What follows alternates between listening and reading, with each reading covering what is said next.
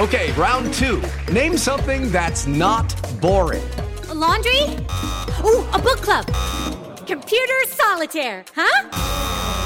Ah, oh, sorry, we were looking for Chumba Casino. That's right, ChumbaCasino.com has over 100 casino-style games. Join today and play for free for your chance to redeem some serious prizes. ChumbaCasino.com. No purchase necessary. Void where prohibited by law. 18 plus. Terms and conditions apply. See website for details. Welcome to Millions of Screens, IndieWire's TV industry-focused podcast. I'm creative producer Leo Garcia, joined as always by TV awards editor Libby Hill and TV deputy editor Ben Travers. On today's episode, we'll be talking about getting into the swing of Emmy season. And in the era of too much TV, is there too much TV? Thank you, Libby, for that. Yeah. Did you say it right? Is that how it is? Yeah, I mean, I think that's what we landed on. Too much. Essentially, we're going to be talking about how long a lot of television episodes are. Too long. This is millions and millions of little screens. Can't you shut up? I'm busy. Boy, what a great show. Skipping ahead to the clicker, our recap of the biggest news items from this past week. Well, guys, last week we got a little more info on Ryan Murphy's Netflix event series, Hollywood. The Amazing Stories trailer also dropped. We've already gotten the Little Fires Everywhere trailer. So I guess my question to you... A few of them. A few. So I guess my question to you is, how does all this sort of spark the lead up to Emmy season? Well, it makes me realize I'm not ready for it in any way, shape, or form. It's interesting to see what networks are positioning as their big players as we head into the final quarter of Emmy eligibility. Emmy eligibility, of course, ending on May 31st. There's a lot of stuff that's choosing to position itself that way. I mean, I think that biggest news is that Hollywood from Netflix and Ryan Murphy will be out in May. I mean, and there's a lot of things. There's a lot of limited series angling for that position as well. Nat Geo's Aretha, Genius Aretha Franklin series is going to air in 4 nights. 4 consecutive nights beginning May 25th. Memorial Day, so it's just under the wire. Just under the wire. Barely they wanna. I mean, they wanna maximize that. As far as nominations go, it worked for When They See Us last year. So worked well for Chernobyl, and especially in limited series. That is absolutely what played out last year. Is that there were a lot of great limited series that released honestly in the end of 2018, but it was those series that were released closer to the end of eligibility that really saw benefit from that, which concerns me for Netflix is Unbelievable, which came out in the back half of 2019. But stranger things have happened, and it's great. Yeah, it's interesting that Netflix, as always, will be pushing a bunch of stuff out at the end of May to, get it right in front of voters right before they vote. Or at least as close as possible to right before they vote, while still 2 of their biggest projects have been out forever, and they'll still have to figure out ways to maximize that, like their campaigns. So you've got The Crown running for drama series, and you've got Unbelievable running for limited series. Both of those are huge Emmy contenders this year and huge priorities for Netflix. So it should be exciting to see how those kind of go toe-to-toe with the newcomers and right. whether they suffer for it or, kind of gain momentum from being heralded for so long. And we'll see the same thing with Amazon and Mrs. Maisel, which is a position they've always been in. But not coming off of the immediate high of the 2019 Emmys because of Fleabag, it'll be interesting how much of their momentum carries over. Yeah, and it's exciting to see kind of some of the shows that are at least big prestige TV projects that should be or will be Emmy contenders. Just see how their positioning kind of shakes out. AMC launched Better Call Saul on Sunday and Monday nights. That's a perennial contender, does very well in the nominations. It hasn't been able to crack through for the big wins just yet, but it is in its penultimate season. The drama category, with Succession and The Crown probably being the leaders at this point, is a little more open than normal. Right. So maybe they can make a push with another strong season. But then you've got new stuff, riskier stuff like Devs on FX on Hulu, however we want to say that, which is Alex Garland's new show. It'll be out next week, but it's getting that kind of early March launch date, and running through the beginning of May, because it's 8 episodes, 2 episodes in the first week. So I think it'll hit like right up until that last month before voting eligibility closes. But it's a riskier show. Like, it's a show that isn't going to be for everybody in the world. Alex Garland doesn't really make projects that are for a huge, wide audience to just kind of kick back and enjoy. But hopefully it settles into some people's bones a little bit and they keep thinking about it. And I think that that's kind of the strategy on FX's side. They're like, we're going to give people time to write about it, give people time to talk about it, give people time to kind of consume this thing. And hopefully it just hits the right nerve and can carry over into some tech categories or maybe a little more. Which is interesting because I think they're kind of taking that same route with their limited series Mrs. America. Which obviously stars Cate Blanchett and a whole host of female stars focusing on the struggle for the Equal Rights Amendment. That's premiering on FX on Hulu on April 15th. So as that is, I believe, coming out, I think they're dropping the first 2 episodes on April 15th and then moving to a weekly rollout. Three on the first day, and then 6, 1 per week for 6 weeks. So then that'll take them through the end of May, and hopefully people will be riding high on that show as they head into voting. Yeah, that one's definitely the favorite child among the FX brand. The FX on Hulu brand. FX on Hulu brand of limited series. Yeah. Also, Ben, you gotta get this thing on a billboard at some point for devs. Really settles into your bones. Yeah.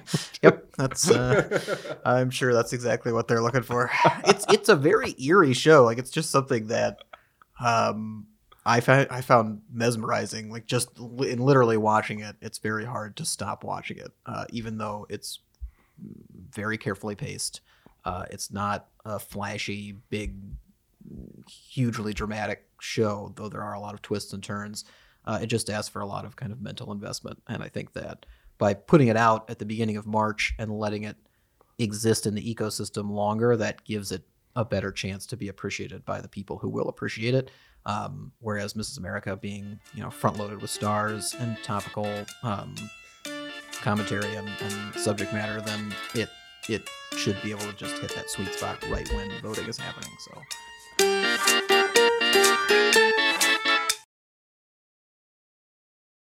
Which premiered on Friday and has a 90-minute pilot. And I think Libby, you were talking about sort of the fatigue after watching what is essentially a film, right, as a prequel to a series, that you're just like, oh, I watched that and I feel content.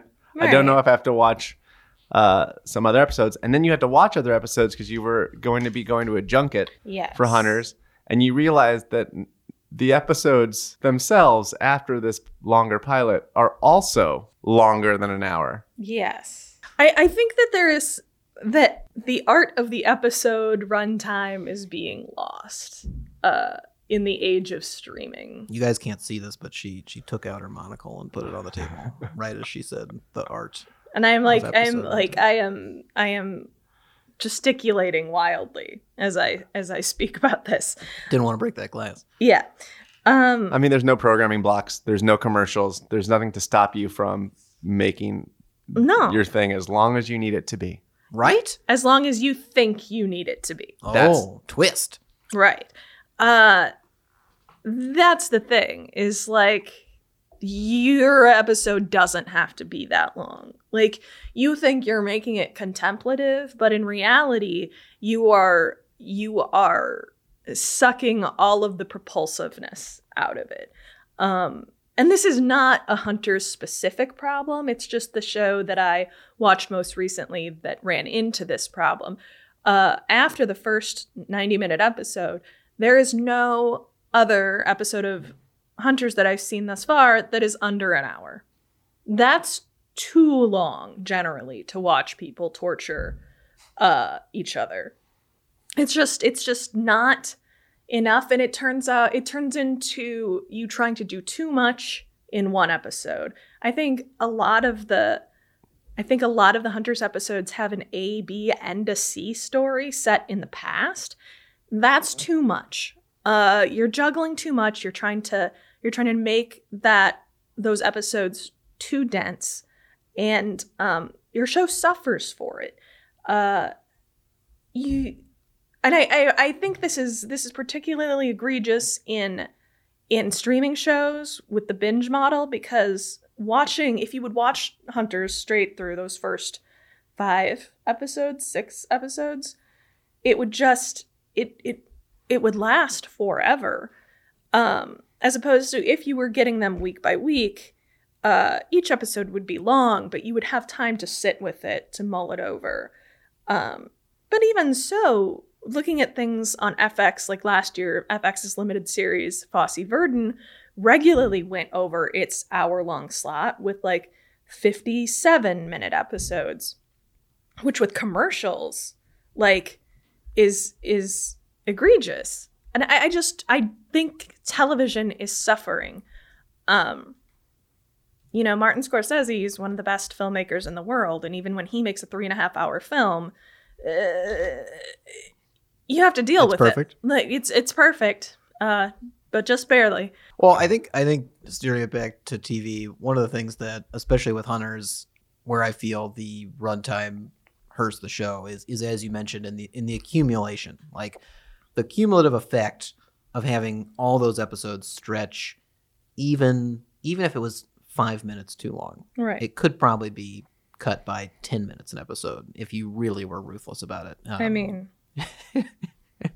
I could get a solid 15 out of each of those episodes. You cut this thing down to a half-hour show.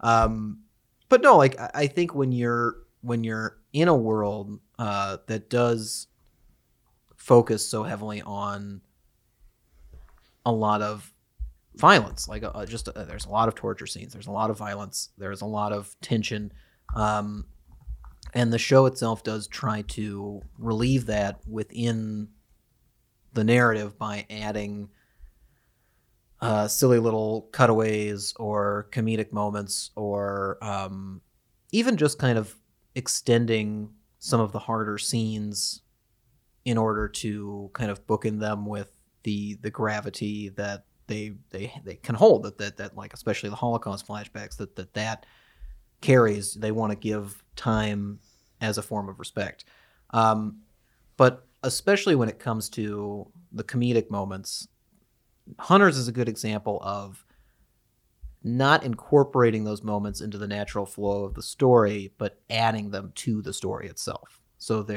I think I mentioned this last week, the commercials that they have, kind of fake commercials that they add at least a few times during the show, are kind of humorous transitions meant to pop the bubble and explain a little bit and clarify a certain point or two that's been made in the show, such as when they were referencing how the American government invited ex-Nazis into the country, and they wanted to make clear that this really did happen. This isn't just part of the show, considering a lot of the show is fictionalized. And that's fine. Like you can do that if you're efficient with the rest of your time, but when you're just kind of throwing it in, then the soup starts to boil over and it's just too much. Like it weighs down the whole thing, so that no matter how you watch it, whether you watch it one at a time or whether you watch it in a binge, by the time you're done, you're going to feel like you ate a 10-course meal when it could have been a 7-course meal. Like the portions just weren't controlled. Yeah. It goes back also, and I think I like Hunters. I think Ben and I both like Hunters about the same, about a B. I might go B+, but it works against the purpose of the show, which is, I think, trying to feel very Grindhouse.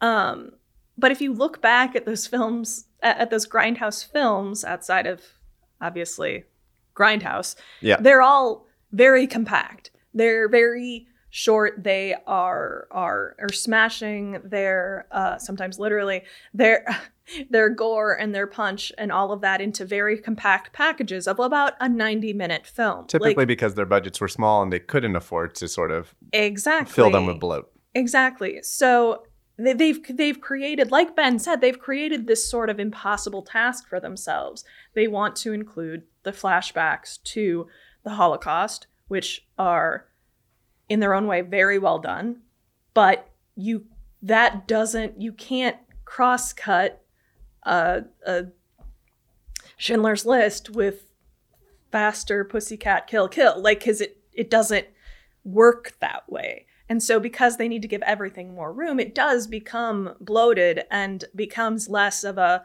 propulsive grindhouse film. And it's disappointing because I see what they were going for, but again, it reminds me of a lot of people's criticisms to Jojo Rabbit, which is that dissonance between the Holocaust and then comedic elements, and how that balance has to be just right to the extent that some people think it can't be done at all.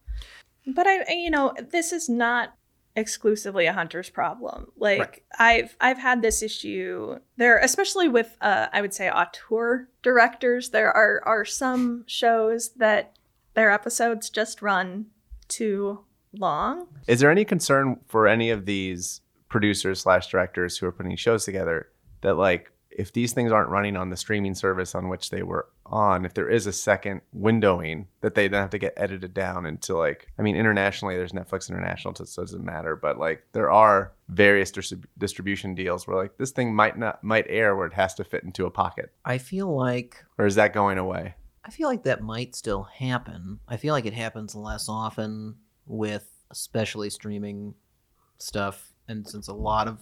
When it's their originals. Just about everything is a streaming thing at this point, because then they have distribution worldwide so they can control it. But usually that's somebody else who hacks it up. Like the director just said, like, well, this is what I did. And if they're going to license it, then I guess they can do whatever they want with it. I heard that that episode of the Conan O'Brien podcast when he was talking to Tina Fey, and they talked about the 30 Rock episodes, how those were already at like a tight 22, 23 minutes because of airing on NBC. Mm-hmm. But when they went into syndication, they would just be cutting out little sections at the end of each punctuation of each scene. They'd speed up like the way that certain lines were said in post. Weird. To try to fit in an extra minute of commercials per episode. Like, they do that all the time. They did that with Friends. They do that with a lot of the stuff that ends up in syndication. And I think Tina said that, she'd reached out to be like, can we not do, like, it's already really fast and already really tight. Could we not fuck with it? And I don't know if there's an actual recourse for that, because when you license something out like that, I think usually they can do what they need to with it. So, the interesting thing to me is kind of a twofold hand-in-hand problem, in that the devil's advocate position that I have toward every time people complain about episode length is that the only people I hear complain about episode length are people in the industry. I have, like, my friends have never come to me and been like, wow, that was too long. They say that if the show was bad. They'll be like, well, I didn't need to watch all that. That was like, I can't believe I watched 10 episodes of that shitty show. But if they like the show, they don't care. And I think that the counter... You have friends who watch 10 episodes of a show they don't like? Oh, sure. Absolutely. Yeah. I feel like we're focusing on the wrong thing here. Like, tell me more about these people. Well, usually it's when I make them watch shows. Because you made them all watch What If, yeah. And then they were no one ever complained about What If because it was great. No one ever watched it. That's so mean. But no, like, I think the counter to that is looking at the story that you are actually trying to tell and having respect for that story. I think that a lot of people get carried away with the episode runtimes and don't care about them because they know now that they don't have a restriction, and they think that the only reason there was a restriction was because of how it was being broadcast. And they're like, well, I have to do it because they only have that much of a time slot in their Friday nights for me to fill. And now it's streaming, so they're like, well, I don't need to worry about that. I can do as long as I want. So long as I come in under budget. Yeah. So long as I'm not spending more than I'm allowed to on the actual production. But no, it's to the point that Libby made about the art of the episode itself. These are, in the serialized medium, there are episodic arcs, and those arcs need to be respected. They can't be stuffed too big Otherwise, they lose their effect. And then the cumulative effect of the entire arc of the first season and thus the series is distorted because they're not respecting the individual pieces that are building it. It's just like in film school when they try to teach you to write and make a really good scene, a really good short before you start trying to make a feature. You have to respect those individual moments enough to understand how they add up for everyone's viewing experience. And the people who don't notice it because they like it, you're doing enough things right where people are still going to go with it, but you could be doing things better, and you should always want to do things better. Right. I think that there is, and I think the reason Hunters is obviously getting the brunt of this, which isn't fair, because this is something. Just the most recent example. It's just the most recent example. So it's top of mind. We were talking about it, and the shows that made me notice it, honestly, were Fargo, which averages 53-minute episodes, but that's on FX, so it's definitely not neatly fitting into an hour slot. I noticed on True Detective, which I found online. True Detective episodes range from 54 to 87 minutes.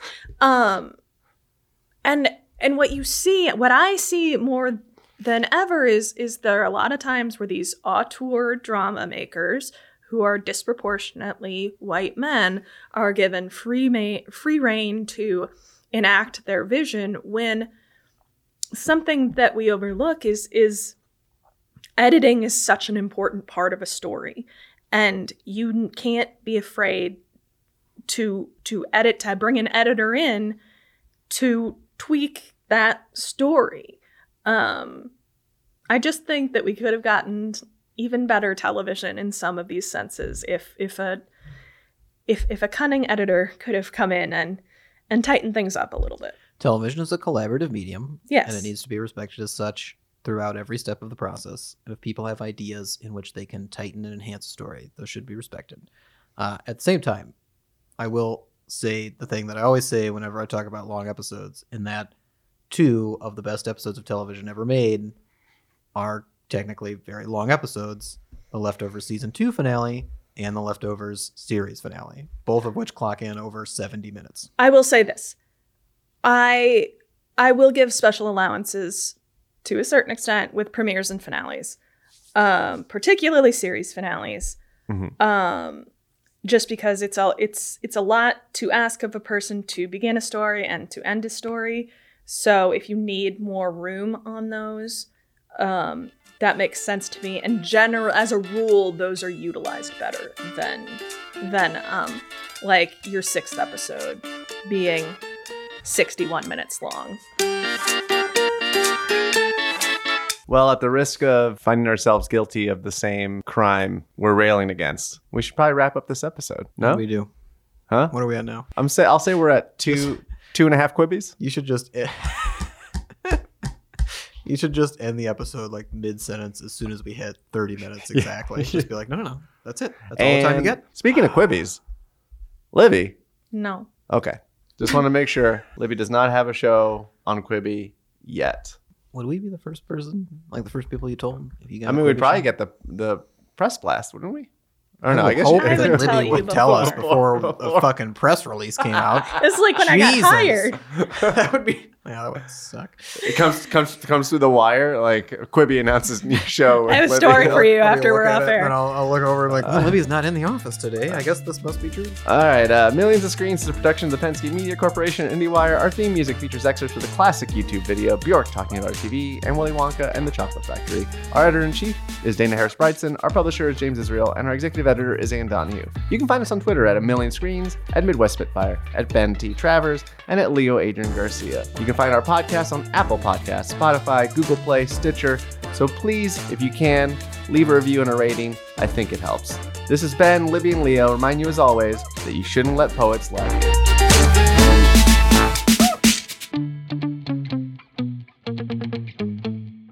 You shouldn't let poets lie to you. Ain't nothing wrong with a couple of cold brews and a cool podcast. Hello, it is Ryan, and we could all use an extra bright spot in our day, couldn't we? Just to make up for things like sitting in traffic, doing the dishes, counting your steps, all the mundane stuff. That is why I'm such a big fan of Chumba Casino. Chumba Casino has all your favorite social casino-style games that you can play for free anytime, anywhere with daily bonuses. That should brighten your day a little.